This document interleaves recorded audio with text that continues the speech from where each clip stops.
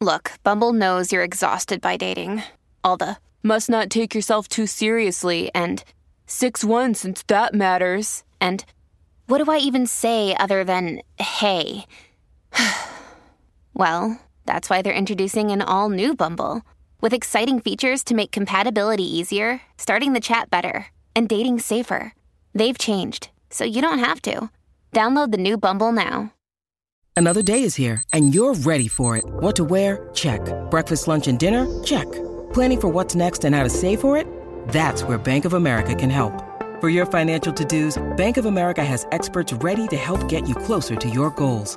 Get started at one of our local financial centers or 24/7 in our mobile banking app.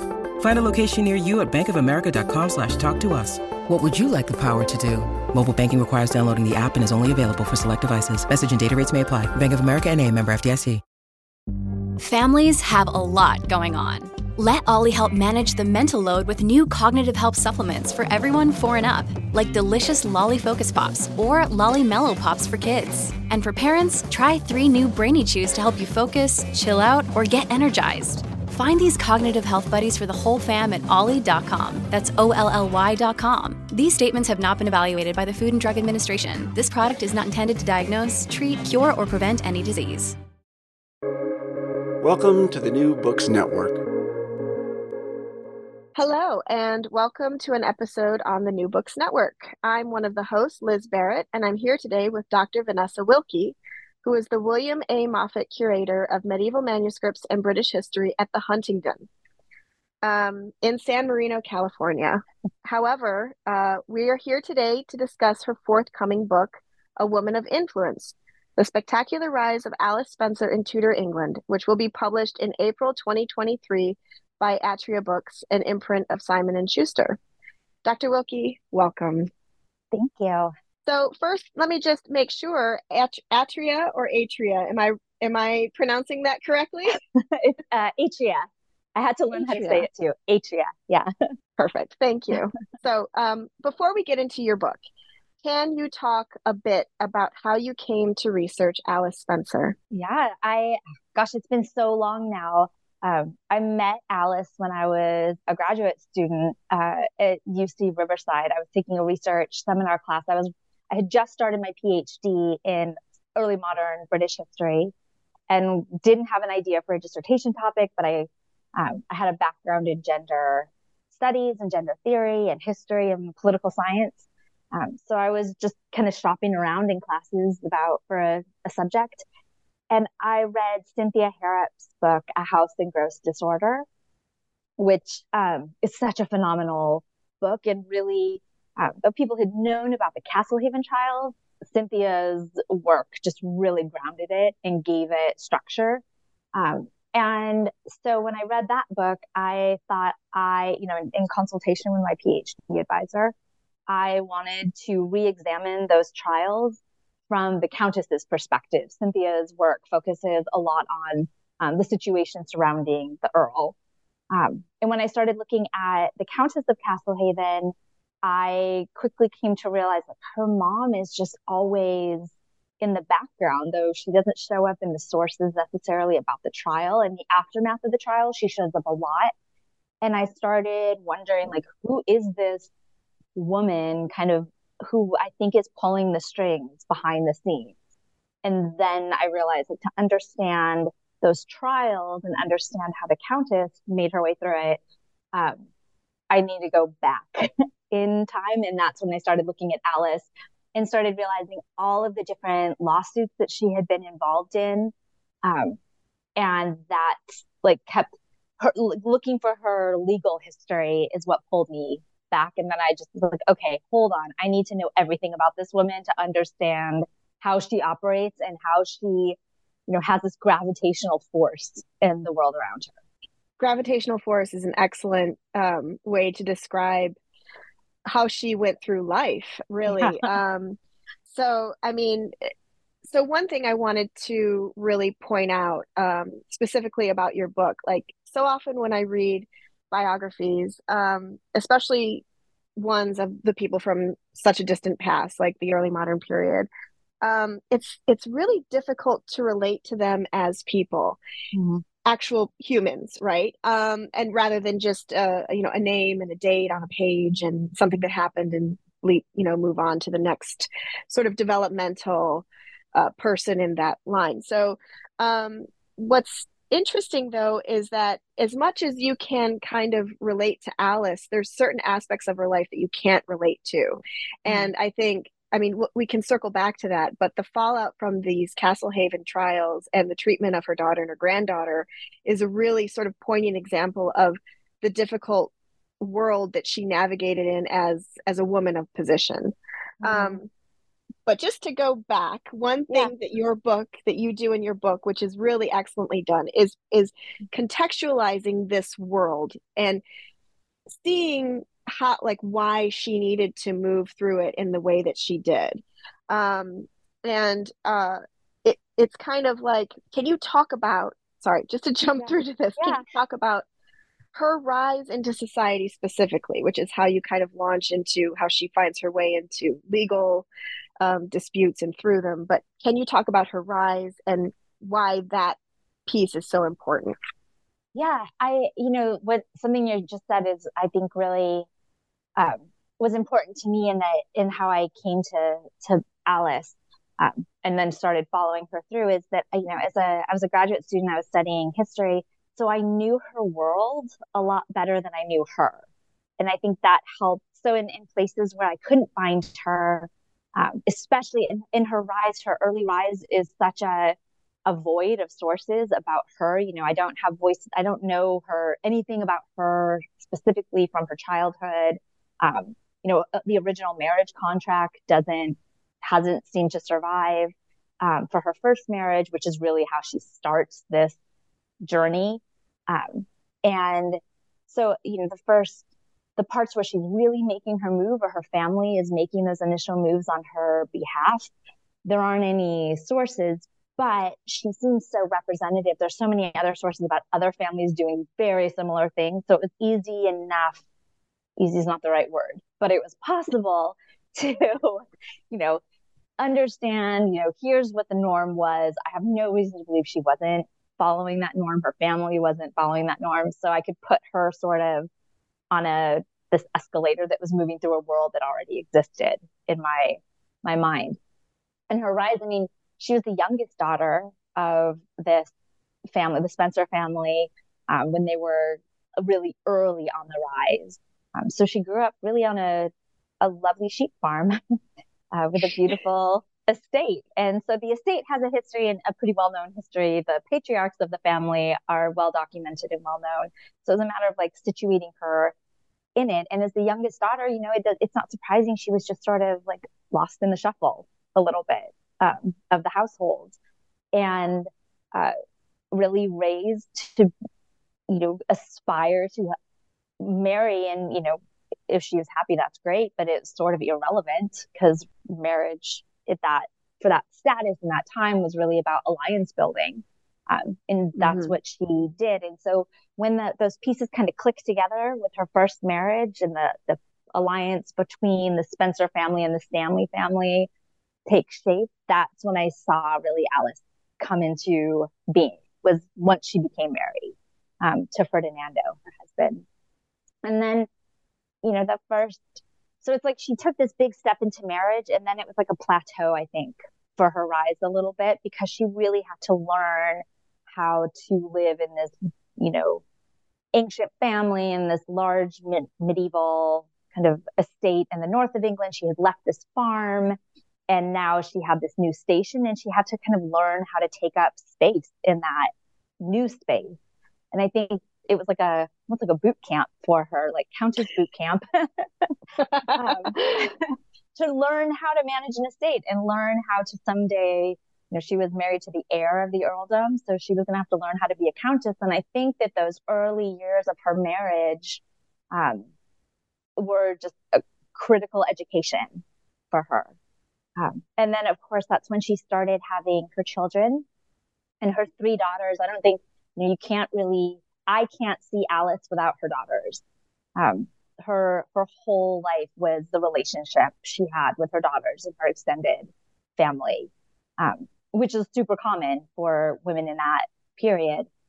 So she comes into even more focus once she becomes a mother, because that's when she really like becomes her whole self, I think. Mm-hmm. So it's, I think on one hand we talk about rise as like, ascending to a new title or accumulating more wealth or more land in feudal England.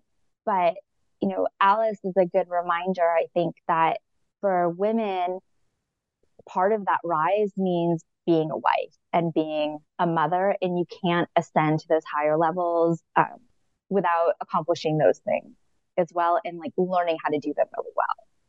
And she sure had a way about her with them. Yes, something about Alice. Yeah, exactly.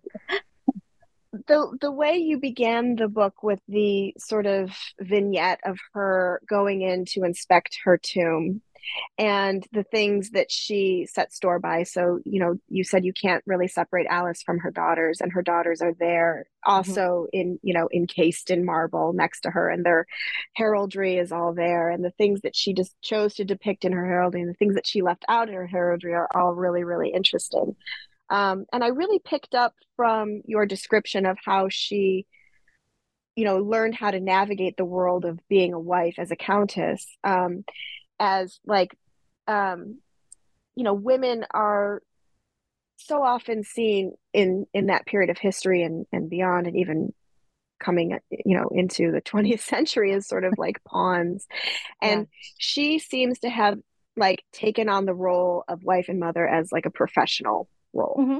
And she was going to protect her career advancement and her position, vigorously. And it's great how you pull up the sources to show these ways in which she did protect it, and even to possibly the detriment of a couple of her daughters.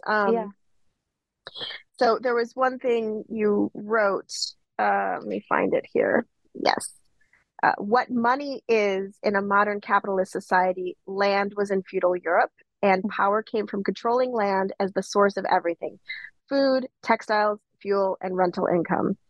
Tensions grew between members of the old aristocracy and England's nouveau riche, and by the time Alice was a young girl, the Spencers had become highly visible emblem of the rising gentry. And that right there kind of, when I reflect on it, that's sort of the motivations for the things that she does. She has something to prove, that she can be a woman, she can come from, a family that's wealthy, but not titled and nobled and, royal or anything like that. And still, exert her power through, find her voice, find her power through the institutions that are already there. So that was brilliant. Oh, thank you.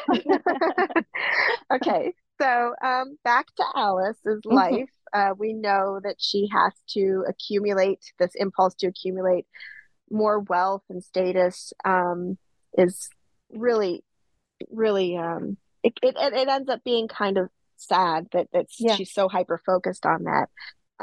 But going back to her first marriage, she has 3 daughters, and then there's this almost, I don't want to say surreal, it's definitely heartbreaking, but the episode of Ferdinando Stanley's death. It's so interesting. Can you walk us through that? Oh my gosh, it's chaotic.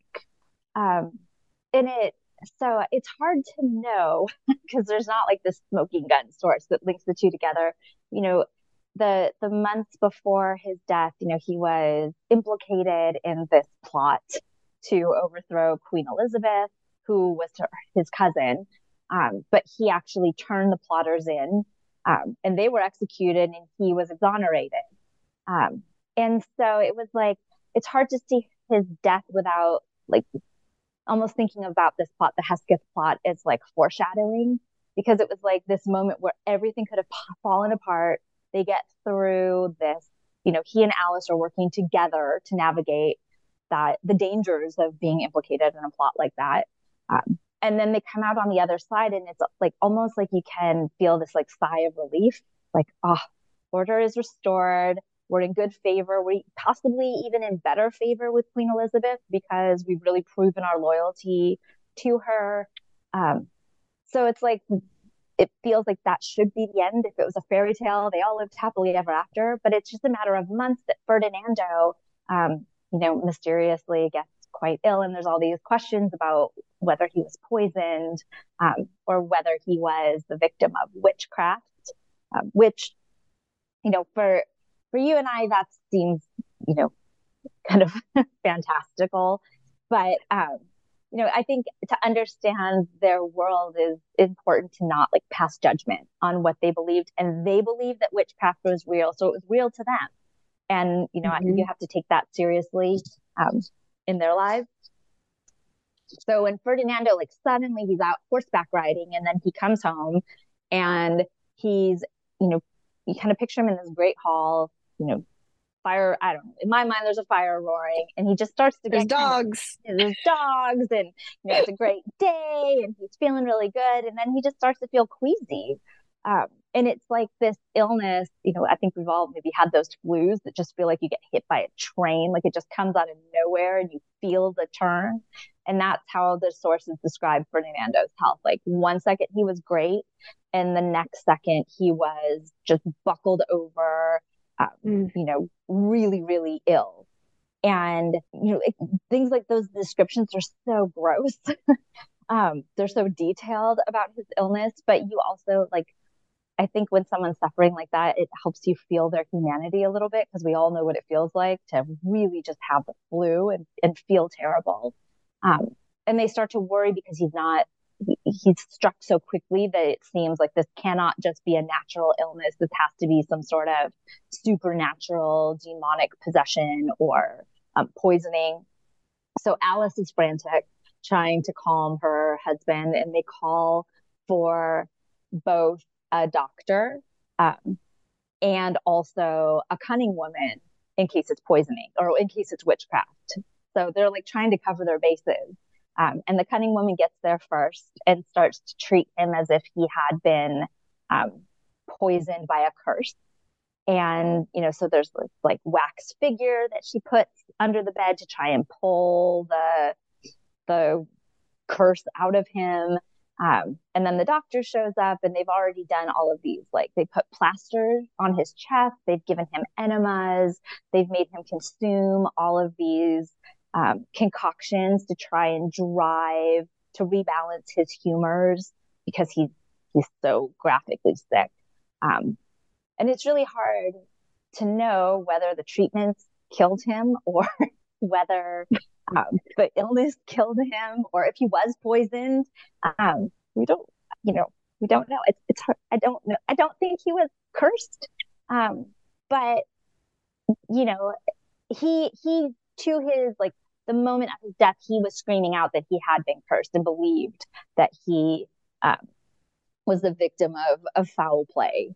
And so, I just picture Alice sitting there watching her whole world unravel as he's sinking deeper and deeper into this trance, is how the sources describe it. And then, she's at his deathbed when he dies, and he gives her instructions. He's dictated this will, but he gives her specific instructions about, gifts that he wants bestowed to the doctor. And the minute he dies, she just pulls herself together and executes his wishes. And I think in that scene, it's not only tragic to think about Ferdinando's experience, but Alice is just so helpless.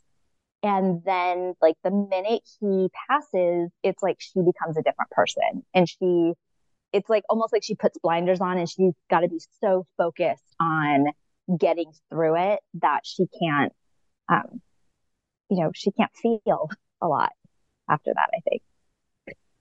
I see that. And of course, very tragically, she was pregnant at the time, and some of his will was sort of, constructed in case that it was a male heir, because they'd already had 3 daughters. And if it was a female heir, if it was a daughter, what they would do in that instance.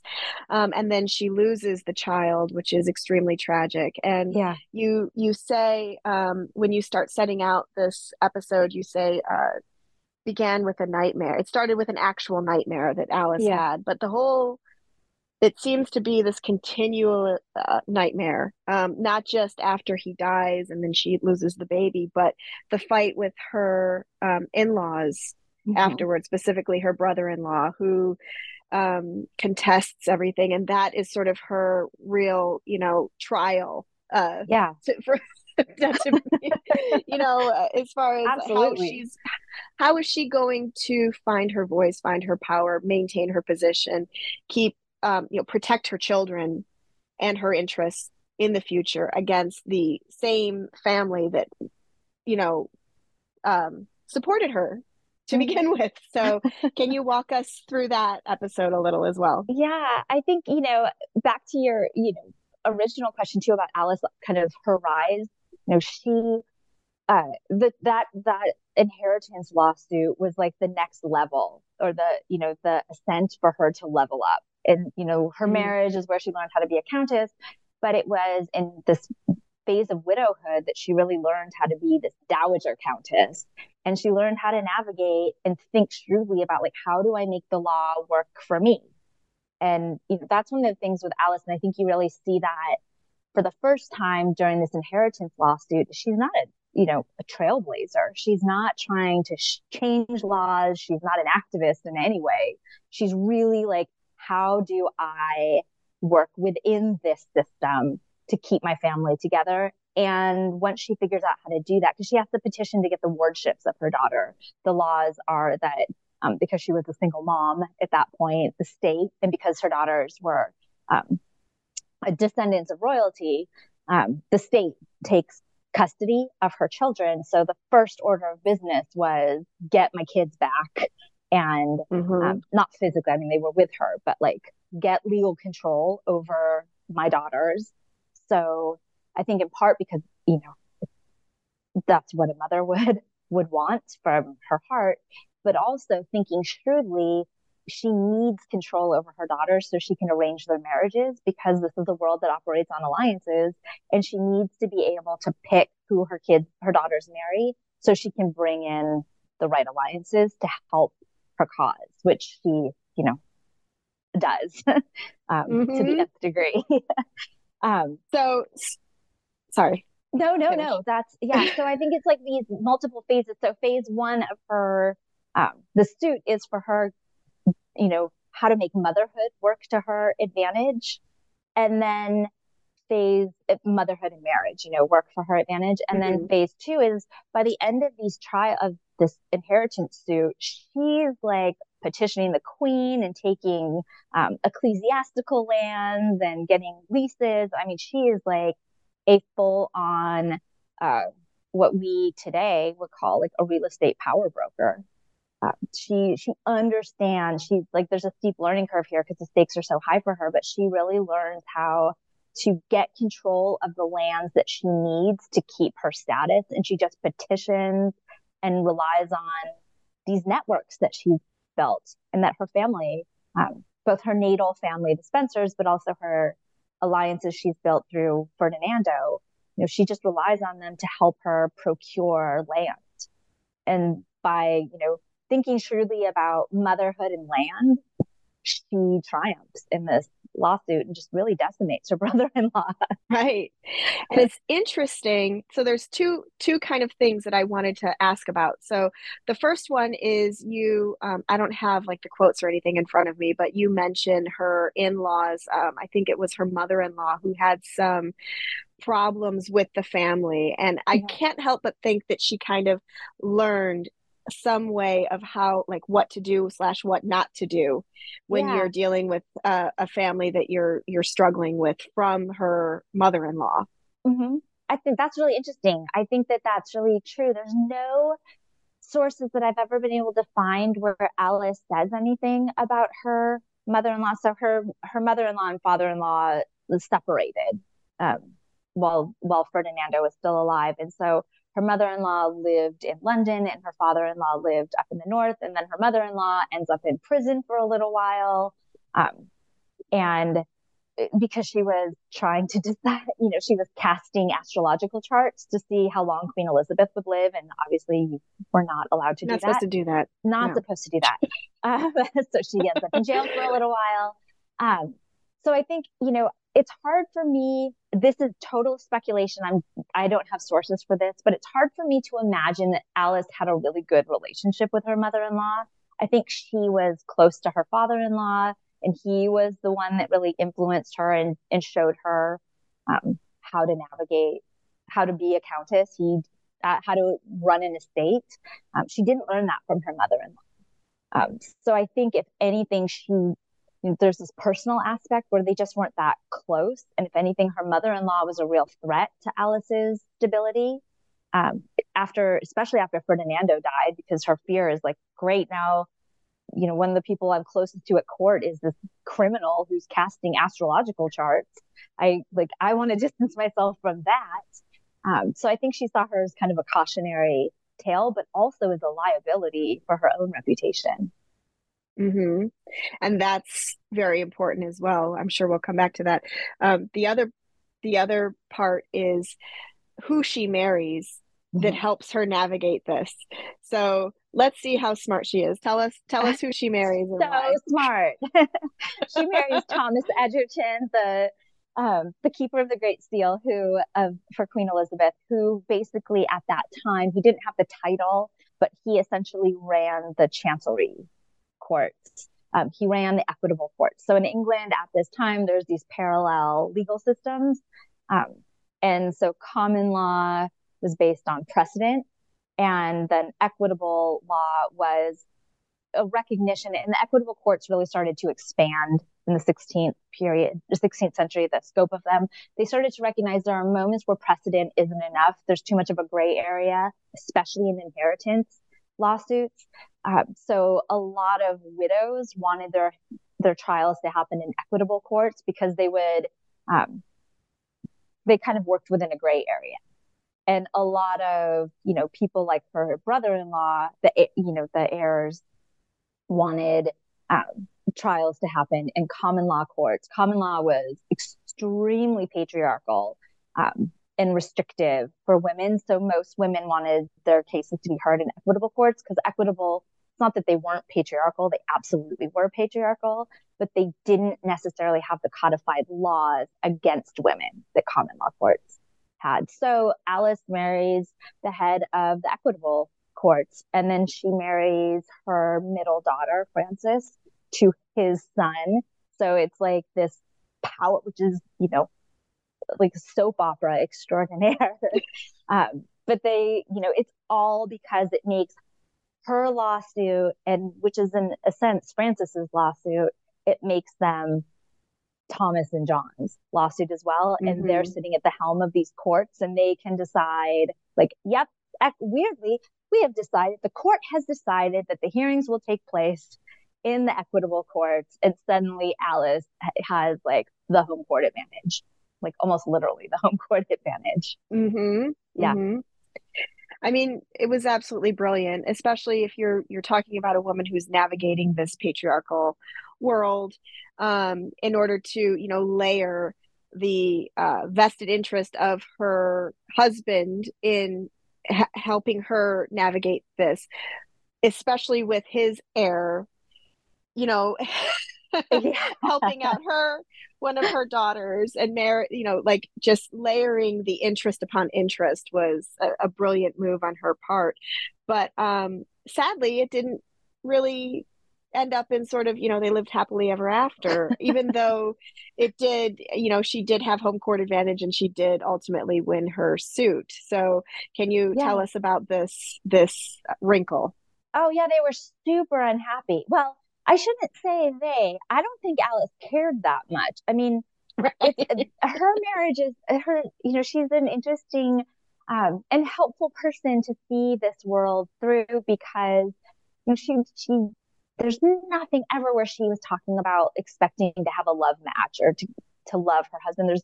Unquestionably there was fondness between her and Ferdinando. But after that first marriage, I don't know that she cared about having this, personally satisfying second marriage. She cared about stabilizing the family and continuing the rise. So she was just, throwing money around and living this big flashy lifestyle that she could pay for. And and Ellesmere, well, he becomes Lord Chancellor Ellesmere, so I would call him Ellesmere. Ellesmere is, he's a kind of a quiet, humble, curmudgeon-y, studious lawyer. And he does not like the flashiness of it. He does not think his household needs 40 servants to attend to a woman and her 3 daughters. She arrives at his home with this like entourage, and he just has no patience for it. So, I think he was really sad and miserable in that marriage, but I think she did not care. If anything, it was like a huge success for her, so. Right. Yeah. Yeah. But I think that also because of her position, and because of, going back to that first quote where we talk about, the nouveau riche, right? Mm-hmm. She had an interest in always presenting herself as this countess that has the entourage. Like that's woven into her identity. And if she didn't have that, then I think that she would feel that loss of power really keenly and not be able to function necessarily in the way that she did. I mean, just trying to think about what I would do if I was Alice Spencer, right? I would be like, okay, well, I have to keep showing people how rich and powerful and what a countess I am, and these are the trappings of being a countess. Yep. And so you deal with it, Yep. Exactly. Sorry, you're not happy. In fact, but her father-in-law, her first father-in-law, the 4th Earl of Derby, he quite famously, it's really well documented, he was one of the only earls in the late Elizabethan reign that maintained this enormous household. By that time, all the other earls' household was much smaller. It was, people spent a lot more time in London, and so almost if you think of like Knowsley, which is where Alice, and Latham, which is the north where Alice first learned, she lived with Ferdinando, and you think about Knowsley and Latham being like university for her. She was brought up, trained. Her education was, you keep a giant household. This is how you show status. And it was a super medieval, outmoded way of demonstrating status, but it's what Alice had been taught to do. So when she moved to London, or, just outside of London, and she married Ellesmere, she's like, what are you talking about? This is what countesses do. You have these huge entourages. And in a way, it was really interesting because I think for Alice, it actually, because she was, as you said, nouveau riche, having this kind of medieval style household gave her the appearance of being older money than she actually was. And it's because she inherited that from marrying into a very old money family. I mean, obviously old money, new money is the way we would describe it today. It's not the term they use, but, so I think she kind of said, oh, I'm new money. I've married into old money. I'm using both lifestyles to my advantage as fits. Mm-hmm. She's relentless. She was totally relentless.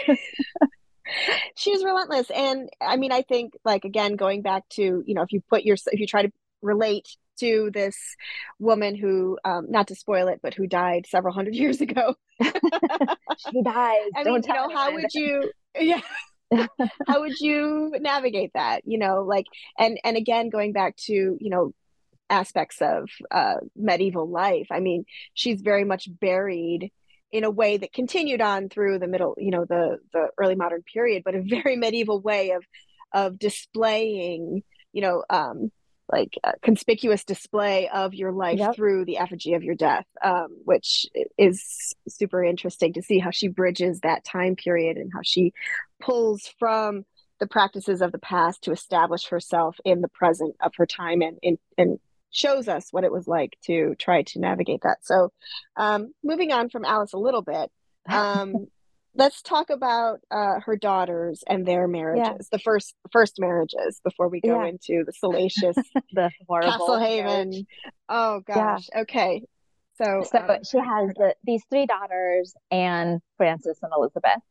And Anne is such a question mark. There's so few sources that I think survive about her, and her life in general, which is weird because she's the eldest, and it's easier to find the younger daughters in this case than it is to find the oldest. But Anne marries into a stable and, pretty family with good reputation. She marries into the Bridges family. They're the barons of Chandos. She moves to the countryside. She seems to set up a stable household where there's a lot of local patronage, and her husband in particular is well celebrated by poets, and he likes writing. He's kind of the quintessential Renaissance man. And it's, for all accounts, there are very few accounts, but they seem like a, happy, stable couple. She has children. She spends time with her mother. She travels around. It seems all good. Frances, as you said, marries her stepbrother. Oops. So Frances marries her stepbrother. Frances's life is really, truly defined by pregnancy. She's pregnant 15 times. She has 11 children that survive, at least for some period of time. They don't all survive into adulthood, but some of them die quite young. But if you think about how many years of your life especially because there's a lying in chamber, you're not out and about until the day you give birth, if you're an aristocratic woman in the 17th century. So, most of Frances's life is confined to the home because she's, always in the childbed. But she also was an avid reader, a major patroness. Her husband was a huge power player in the courts of King James and King Charles. So in a way, they're kind of also a premier aristocratic family. But personally, her life is defined by childbirth and literacy and building this library that she builds. Amassing this quantity of books, she doesn't, build a public library. She built a private library. And then the youngest daughter, Elizabeth, marries into another, extremely well-established family, the Hastings family, the Earls of Huntingdon. She sets up shop in the Midlands and also is really quite famous for cultivating relationships with poets and playwrights and theologians. She patronizes a school near her. She spends a lot of time in London doing political liaising for her husband, who doesn't like going into London. He likes the countryside. So she's really kind of a mover and a shaker. And it seems, there's a certain point in time, I think, like in the 1610s and 16 teens, where I kind of picture Alice, living at Harefield, which is her estate in Middlesex outside of London, and, having her daughters and her grandchildren come in and out. And it's not like she's the doting, loving, sweet grandma. She's, always a schemer. But I think there's probably these 20 years where she feels like, I have done right by my daughters. The network is growing. The dynasty is growing. Everyone's married to safe, stable people. And they're all doing exactly what I've taught them to do, which is patronize poets, patronize theologians, be a good landlord, take care of your tenants, expand your political network, and keep investing in, educating, whether it's through school or through housewifery and training daughters how to do estate management. But I think there's this 20-year period where Alice is like, I'm doing my job. My daughters are doing their job. We're good. And then Anne's husband dies and everything goes off the rails. It falls apart. Yeah. So Anne's husband dies, and then so it's a little bit gray. So she doesn't immediately marry Castlehaven, but Alice takes custody of her son. So walk me through that. So this is an example where, from what I can tell in reading the wider literature and looking at other sources, like the primary sources, this is weird. this is not a normal thing to do. Mm-hmm.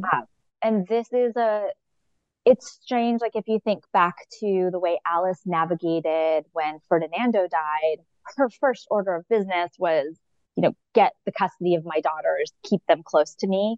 So there's something that we don't know what it is, what drives this, but rather than helping Anne secure her own custody of her children, Alice swoops in and takes custody of Anne's heirs. It leads me to believe, and this is totally unsubstantiated, but I've always sort of felt that perhaps there was some sort of situation with Anne that made Alice think she might be unfit for total control of her own life. And Anne marries much later than her sisters do, and then you would expect her to, compared to what the norm is for women of her station. So in Anne's life never seems like, because it's such a question mark because we don't have any sources, but there's always been something with Anne that seems like she's lived quite differently than the rest of her family. So for whatever reason, we don't know what it is, Alice questions Anne's ability to manage her heirs. And it's really telling because Anne also has daughters, younger daughters, and Alice doesn't want them. She doesn't take custody of her daughters. She only takes custody of the heir, his brother. Yeah. Right. And that's... When you need mealtime inspiration, it's worth shopping Kroger, where you'll find over 30,000 mouth-watering choices that excite your inner foodie. And no matter what tasty choice you make, you'll enjoy our everyday low prices, plus extra ways to save, like digital coupons worth over $600 each week. You can also save up to $1 off per gallon at the pump with fuel points. More savings and more inspiring flavors make shopping Kroger worth it every time. Kroger, fresh for everyone. Fuel restrictions apply. It's so interesting because when I was thinking that through, I was wondering, why wasn't it that Anne was the one who married her stepbrother instead of Francis? Why, was there something sort of in the relationship between Alice and Anne that, led to Anne being a bit of a rebel against, what her mother wanted. And I keep thinking of like first, middle, youngest child syndromes, what about their society, which is, again, a different country to our literally and figuratively than what we're living in right now. So psychologically, there's different motivators and different things, but at the same time, like there's certain things that are always true. And I do wonder, when you think about how these women saw their way through it, like what was it that about Anne that pushed her in these different directions, and then what made Alice take custody of her heirs, which is the people that she would want to protect for dynasty. And you flag things like the really controlling aspects of Alice's personality that are starting to show in this. But ultimately, I suppose it was a really astute move on Alice's part, because when Anne does choose a second husband, it's spectacularly bad. Yeah. With Alice, I think this is a moment, in the first part of her life, you can see her, in her marriage to Ellesmere, you see her as cruel. Like she mocks him. She's not nice to him. There's tons of accounts about how Alice is like, there's a newsletter when she marries Ellesmere that's like, give God grant him good luck with her. So she's got this reputation for just being, a hellion. But it's easy to say it was personal between the two of them. But then when Anne's husband dies and Alice comes in and takes her sons away, you start to kind of think like, is this a personality trait? Is she really that shrewd and that cruel that she could leave her granddaughters to whatever fate, awaits them, but she's really focused just on the money and just on the sons. And so, it's when she takes custody that you really start to think something's not right between Anne and Alice's relationship, but also Alice might really be this mean. She Mm-hmm. she might really be this calculating. And it turns out she is just that calculating. Right. And then Anne goes on to marry a man called Mervyn Touchette, who is the second Earl of Castlehaven. And he's much younger than she is. And he probably was a Catholic. And his family had been, and his siblings had been in all kinds of trouble with the King Charles at that point. And so there's a big question, like, what is she doing? Why would she marry, even on paper, why would she marry this man? Is she really going out with him? Yeah.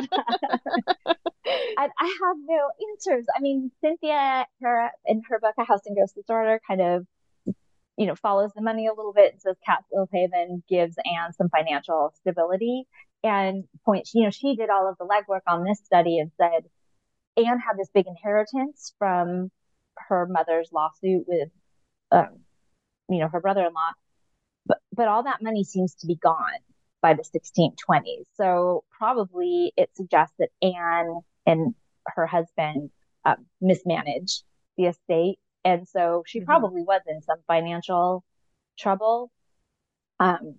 She had some money. So then when you start to look at, what happens later, you realize that Castlehaven is a monster. I have no idea why she married him, but we also know, like, historically and contemporarily, people make bad and dangerous choices for all kinds of reasons. Do. Yeah. Plus, he's an earl, and I think rising like. And there's the discussion of, so his earldom is based in Ireland, which comes with its own set of problems socially in that period. But, and that seems to be one of Alice's objections. But at the same time, Anne might think, well, an earl is an earl, that makes me a countess, which puts me on par with my mother.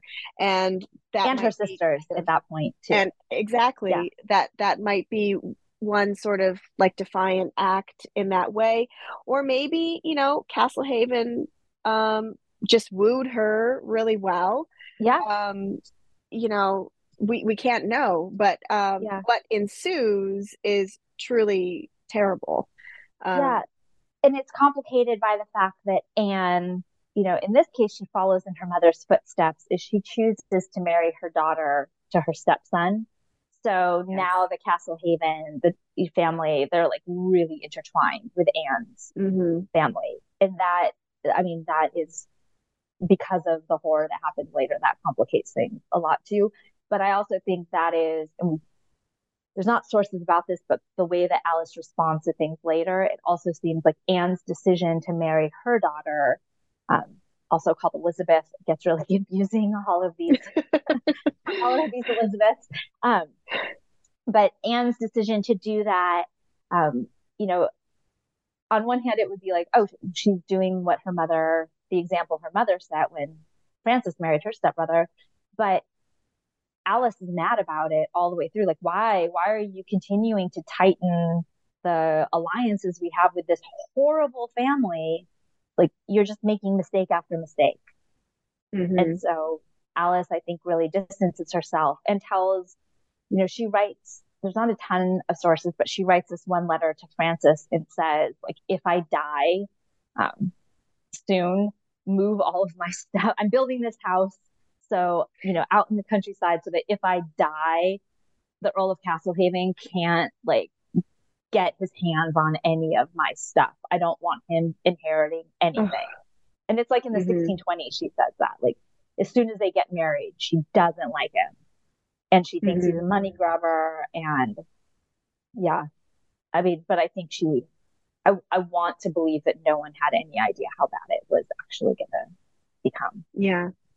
There's also kind of that idea, she herself, we've said it before, as a nouveau riche, newly entering in society, is immediately suspect of what, an Irish earldom, which is also, fairly new. Yeah. So it's like, why would you align with something that is not going to further establish us as like a landed old, Right. family? So I understand that objection. I mean, love is love, but there's no indication that between Castlehaven and Anne, love was the motivator, Oh, no. and certainly it doesn't look like there was ever any love really there. So let's No. get into the Castlehaven episode. Yeah. So, I mean, from the get-go, there's all kinds of, it's like impossible to separate the rumor in the relationship from the reality to a certain extent. There's all kinds of rumors that from the beginning of their marriage, Anne was carrying on extramarital affairs. There's no question that Castlehaven was also having extramarital affairs, but also that wasn't really a problem. It, Mhm. it's not a problem until it becomes a problem, I guess. It wasn't a problem for them, I should say. And so then, the real trouble begins when Castlehaven starts to push one of his kind of his favorite, like his clerk, a man who works for him um, in a high position in the household, starts to push him to start having sexual relationships with Elizabeth, Anne's daughter, Castlehaven's stepdaughter / daughter-in-law. And she's a minor. She's way too young. She's like 13 years old. Yeah, yeah. Ugh. And she's married, but it's possible that they were married and not. She and her husband hadn't consummated the marriage. If she was menstruating, then they probably, which she might have been as a 13-year-old, they would have consummated the marriage. But she's still a minor, Mhm. and so Castlehaven like really manipulates her and makes her feel like, and he tells her, if you do not have sex with this man, I'm going to throw you out of my household. And so she does. And then over time, her stories change a bit. Like first it was that she resisted, and then it's that she, was carrying on this relationship with this older man that was paying attention to her. But in a way, it doesn't really matter what she's saying. She was still a minor.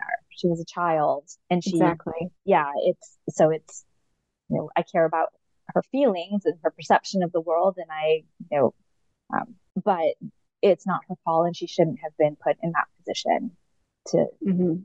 I mean, it was abuse. She was fully abused. And then Castlehaven actually starts to sit in the room and watch the abuse happen. And household servants are talking about this, like it's kind of the worst kept secret in the house. And as all of this is going on, it's really unclear if what Anne knew about and what she didn't, or when at some point she did find out about this, because her daughter in court testimony, or in the when the investigators come and they start interviewing, she says, my mom knew about what was happening. Mhm. But it's not clear when or how long she had known about it. Or if she tried to intervene, which according to the interviews, it didn't sound like she did. And so then the story gets even more awful, because so all throughout their marriage, they're carrying on probably these extramarital affairs, but Castlehaven wants to start watching Anne have sex with other men, and he's picking the men he wants her to sleep with, and she doesn't want to do it, and says no and goes about her business. And then one night, he and one of his servants orchestrate this sexual assault of Anne while they were asleep, and she woke up and she was assaulted. And that throws everything into chaos. The rumors are just flying so wildly, and then her son-in-law invites the Privy Councillor, the monarch's like closest and most powerful council, to send investigators to the house because he thinks that his father is squandering his inheritance. And so the tip of the iceberg. The iceberg. And so when he invites all of these investigators in, they're getting these wild, inconsistent stories, but they write and say something is wrong in this household. This is not, even if these stories are half true, this is not, something is really dangerous here. So their first order of business is they break up the household and they send Elizabeth to live with someone and they send Anne to live with someone and they arrest Castlehaven and they're just interviewing to try and get to the bottom of what had actually happened. And then ultimately through their investigations, they conclude that there was enough to charge the Earl of Castlehaven with, and some of the servants with both rape, and also Castlehaven was carrying on extramarital affairs with men and engaging in sodomy, which was a crime in that period. And so he was charged with sodomy as well. Mm-hmm. And it just becomes, today we use this phrase, the trial of the century. It becomes the trial of the century. People in France are talking about it. It shows up in newsletters on the European continent. People just cannot believe that an earl is being tried publicly for sodomy, but also that he could be tried for rape when the victim was his wife. Right. Marital rape was not a crime then. Legally. Yeah. And it seems like he tries to, I guess I could say, worm his way out of certain implicating aspects of the sodomy part by saying, I think between him and Skipwith and the other servant, there was some talk about, penetration never actually happened. And then it was the question of was seed spilled or not spilled, which, brings in all kinds of questions about, where is sex, where is rape, where is, it was really fascinating. I really think that if it hadn't been for, the subsequent English Civil War, which eclipsed as far as trial of the century, the regicide is a really big one. That, this might be more, I think, brought into, interview. There's plenty of people that don't know anything about the English Civil War, but this is so salacious. I was gasping as I was reading this. Like, I couldn't believe the things that actually happened. And poor Elizabeth. Just to be put in that position and be a child and not really, or a young woman, but still a child, and developmentally, whether she was developmentally there physically, mentally, understanding about how the brain development works. It's not, it's well into your 20s. So, like all the things I didn't know, they're dealing with humoral theory at this point, right. But at the same time, like, it's difficult to not sort of really feel empathy for Elizabeth as a victim over and over and over again. Yeah. And she has no say in the aftermath either. Her mother has no say. Alice is like, you're going to get it together and you're going to go back and you're going to live with your husband and you're going to put all this behind you. And both of them are like, absolutely not. I'm never going back to that house. I'm never, like, are you crazy? And right. And even if she wanted to, he wouldn't accept her.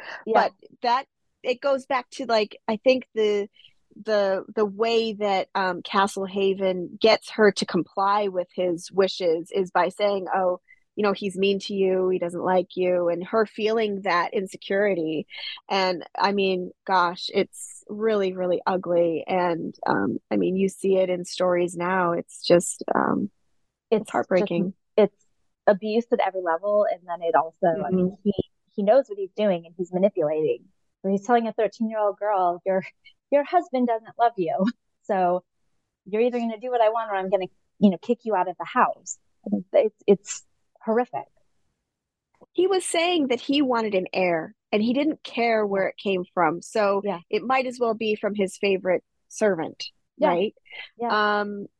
Which I guess, as the son, her husband, he had to complain about something. And so it came about through his complaint. I get, he probably wanted to stop whatever was happening and take his own power from his father, who was egregious on so many levels. But gosh, it just, I think I probably will read that chapter over and over again to just try to let it, like in the first instance, it washes over you, and then you try to process everything that happened, and then you try to think about like, oh, it's It, heartbreaking. yeah. And the thing with the son, James, who writes and invites the Privy Council in, and you're right, the motivation is he wants the heir to be his, not the fact that his wife is like, sleeping with this other man, even though she's being abused by him. And so because it starts off as an inheritance suit, it really does. When I was writing the book and doing the research, I really went back and forth about it because I landed in a place where I think that he knew that bad things were happening with Elizabeth, with his wife, or to his wife. He probably blamed her for it.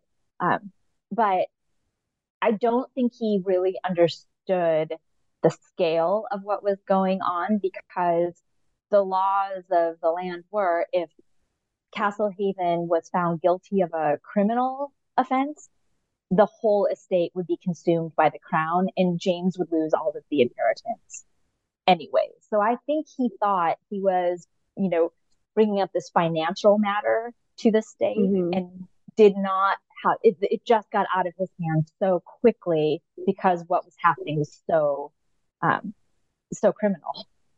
And so he really ended up putting the estate in jeopardy without realizing that he was doing it by inviting the council. Thank goodness he did, because the estate was unsafe, but the household was unsafe for people. But I don't think that was his intention. And in his later correspondence to his father, when his father's in prison, he, kind of apologizes for it. Says he's an awful man, but like, this is not what he meant to have happen. Which, makes him really suspect too. The whole situation is just so fraught and awful. Right. Yeah. So he is found guilty of Castlehaven's found guilty, and he goes to Tower Hill. Yep. And his head is hung, or his head is separated from his body, right? He's beheaded. Yeah, he's executed. Yeah. He's beheaded. Yeah.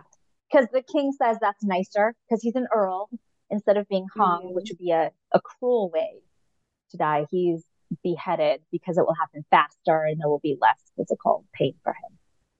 And there was a whole bunch of petitioning and letters about this too, which way he should die. One of them is from his sister, who is kind of like, I don't know if foil's the right word, but it sets herself up as the nemesis of Alice and the family. So tell me about the sister. So the sister, he has a couple sisters who write this letter, but the sister you're talking about is Eleanor Davies Douglas, who is, aside from her relationship, being the sister of the Earl of Castlehaven, she's most famous because she starts in the 16 teens and 20s. She starts publishing these wild prophecies about King Charles. Actually, so it's the 1620s. She starts publishing these prophecies about his reign. She thinks that I don't want to call her crazy, but she's really hard to follow. She thinks the end of the world is coming soon because the King of England is misbehaving. The state is unstable, religion is unstable, women are acting like men are acting like women. She talks in these pamphlets that she publishes about biblical prophets coming to see her and giving her like revelations about the future of the realm. What she's printing is banned in England, so she has them printed on the continent and then smuggled in too. She ends up in jail. She breaks into the Lichfield Cathedral and she pours tar all over the altar. She ends up in Bedlam Mental Hospital for a little while. So she's just this fantastical figure. And unfortunately, she wants to burn it all down. She wants to burn it all down. She needs a book of her own too. Yes. And she is, because the web has to be complicated, her daughter is married to Alice's grandson on another side of the family, from the youngest daughter. And Alice and her daughter Elizabeth had sued this woman Eleanor because she never paid the marriage settlement. So they'd already been to court with her and won.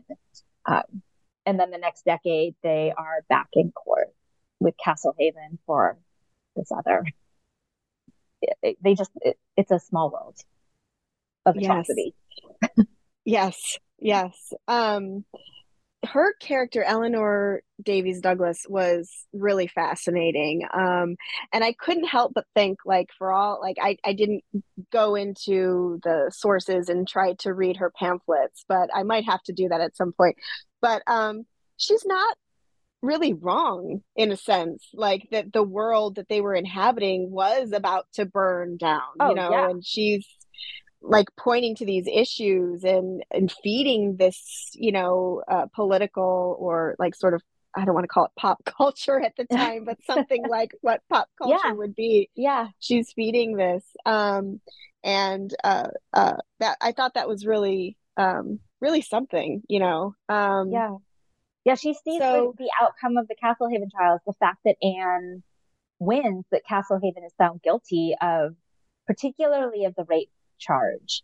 Eleanor publishes these pamphlets saying, like, that this is another example where, like, how could a wife accuse her husband of this, and how could a state find an earl guilty of this? And so this is like, it was personal. It was her family she was talking about, but she was using it as an example of, like, we're getting closer to the apocalypse because now wives can accuse their husband of anything and they'll get executed. Like, she actually was using this family tragedy as an example of the end of the world.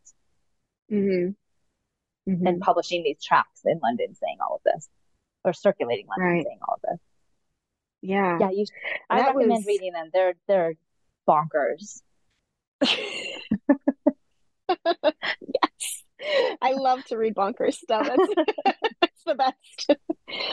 Okay, so not that things resolve after Castlehaven, because how do you come back from a scandal like that? But Alice does her best, and sadly, we hinted at this in the beginning, one of those things that she does to claw back legitimacy is to really distance herself from that side of the family, from her daughter Anne, and especially from her granddaughter Elizabeth. Yep. So can we talk about that period as well? Yeah, that phrase, I wish I had written that in the book, that she claws back. Which, I mean, that's exactly right. That's exactly what she does.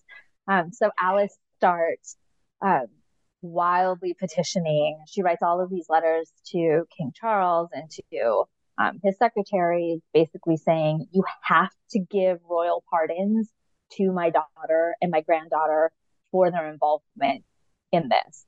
And it is just what she writes in the letters really blames them for. I mean, this is victim shaming. This is Alice victim shaming her daughter and her granddaughter, and saying, you have to give them pardons or we will never get past this, and they will apologize in court for their wicked ways. I think she calls them wicked.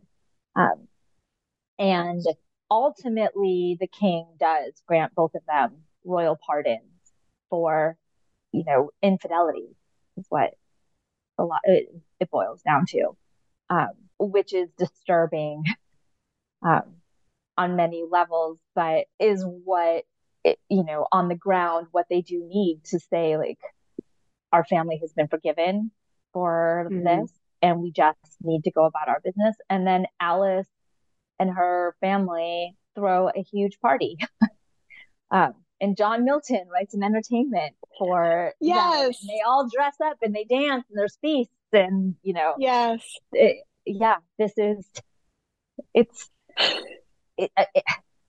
It seems hard to imagine, but this is the way that she always saves face or rebuilds after something. You distract with a grand Renaissance party, with the entertainment written by John Milton.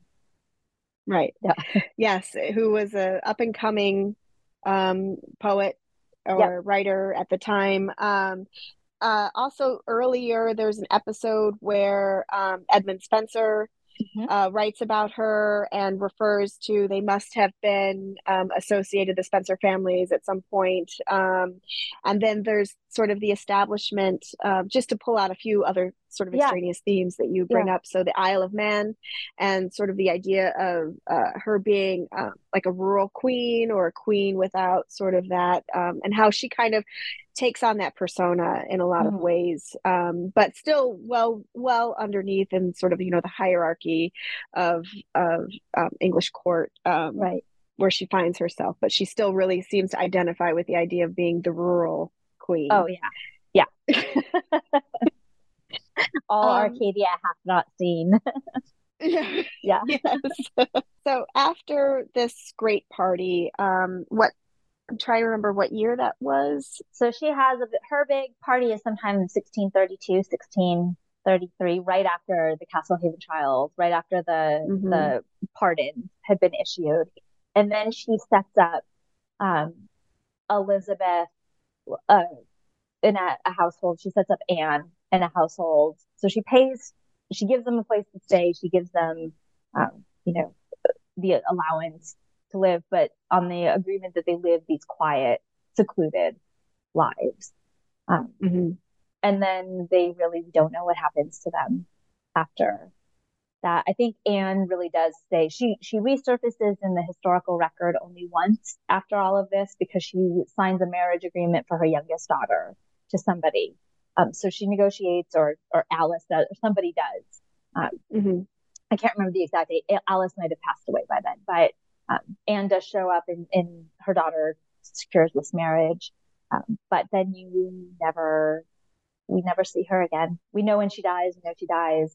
She lives a really long time. She dies in 1647. So she makes it through most of the Civil War, which I can't imagine what that experience. If I ever wrote historical fiction, I'd want to write something like that. Oh my gosh. But yeah, she lives she lives outside the historical record after. And Alice just continues on to do what Alice does. She's lining up marriages for her grandchildren. And then her son-in-law / stepson, the Earl of Bridgewater, gets this high political appointment by King Charles. And the family throws another big party in 1634, and Milton writes the entertainment for that. So Alice's family is, really living large. And then her daughter Elizabeth passes away, probably we think of uterine cancer in the 1630s. And then a couple years later, Frances passes away.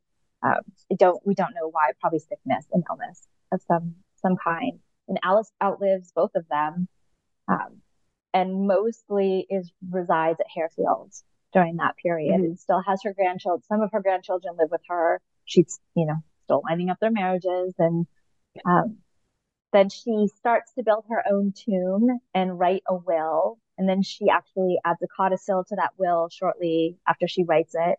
So she really starts to get her affairs in order. And then she dies in January of 1637. And it's like a hush falls over the crowd kind of thing. Right, because I mean, she was just the sort of, omnipresent entity in that sphere, and pulling all these strings and having all this power, and the way that she controlled everybody. I mean, it must have been like kind of a vacuum almost when she was gone, because what do we do without Granny Alice? Like she's gone now. So how on earth do I make decisions for myself? But right, but you have to imagine that might have been how some of her grandchildren possibly felt, especially the ones that were maintained and nurtured like at her feet, I guess, in a way. Yeah, her will, it's pretty extensive, and she lines up a lot of financial stability for the grandchildren that she was really invested in. She had one granddaughter who lived with her for a really long time, and she leaves her an enormous amount of money for a dowry, and she does ultimately get married, and I'm sure uses the dowry to do so. And she makes arrangements she names Anne's son that she took custody of. She names him as her primary heir, and arranges a marriage for him, which is weirdly tied to the Castlehaven trials as well. So, I mean, she's just pulling strings until the bitter end. But I mean, cold, dead hands, let them go. Yep. And then, she orchestrates in her will. She explains exactly the kind of funeral that she wants. She commissions, which, is not really surprising now that we've seen her life. Of course, she orchestrates her death as well. And her tomb is enormous, and it's still standing today in the church in Harefield, and it just dominates everything. Like when you walk in, it's huge. And so she did her job. Yeah. She did it with, she's not nice. she's not a loving person necessarily, but she did her job. She found, I think, the having this huge tomb and her will and the control that she exerted over everyone, you get the sense that that's how she learned to best have her power and her wishes, to execute what she wanted in life, was to take control in this really obsessive way. Yeah. And to have this, conspicuous display all the time, Yep. even in death, even hundreds of years after she's dead, and it's still there, and we can go and see it or look online. And I will try when I'll have to get back to the UK at some point, and I'll have to go follow you. At the end, you write this lovely sort of end to Alice's story, which is, if you take the bus, and then you go and you get off at a certain point and you walk, and you can trace like the name of the road, and is it Dowager Road or Countess Lane? Close, or Countess Close. Yep. And the apartments that are converted apartments that are in the charity house that she built, almshouses. Yeah. I mean, it's great to know that, I guess, in a sense that, we can still celebrate in a way, even now, people are still living in the material part of the material world that she constructed, and can still go and see and appreciate the art of that time, because she decided to celebrate her own life with an effigy, in this sense, with her daughters, and to think through like feminist history in that way. So I really enjoyed the book. And thank you. Is there anything else you'd like to add? Because I want to empower you to. I guess the only thing, gosh, I think you might know a lot of this better, know the book better than I do. It sounds like in some cases, but it to add that, at the end of her life, the way you describe it is exactly, right. This conspicuous display in life and in death. It's concise and beautifully articulated that way. And the thing I would add to that is that, it's so easy, and she's such a controlling, power hungry person, but it's really hard to know.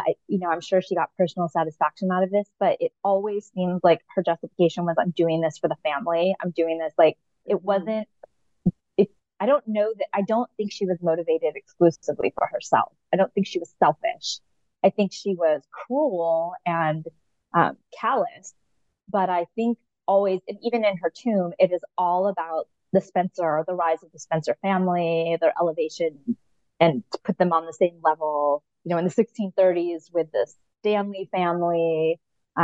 Both families obviously still are around and thriving in the news. And in the news in their own ways. So obviously, and it's not like, a lot happens in the 400 years following. So it's not like a straight trajectory by any means, but, for Alice, for her personally, I think, as I said, maybe you can't separate her from her daughters, but by the end of her life too, I think you can't separate her from this wider kin network. And it was all about this dynasty that she was helping to elevate. So it's, there was, I'm sure, personal satisfaction and ego in it, but I think, like, truly to her dying days, she believed she was doing this for the family, not for herself. And her tomb shows that too. and, her patronage in Harefield is meant to reflect that too. It's personal, but it's also like dynasty building. Mm-hmm. Yeah.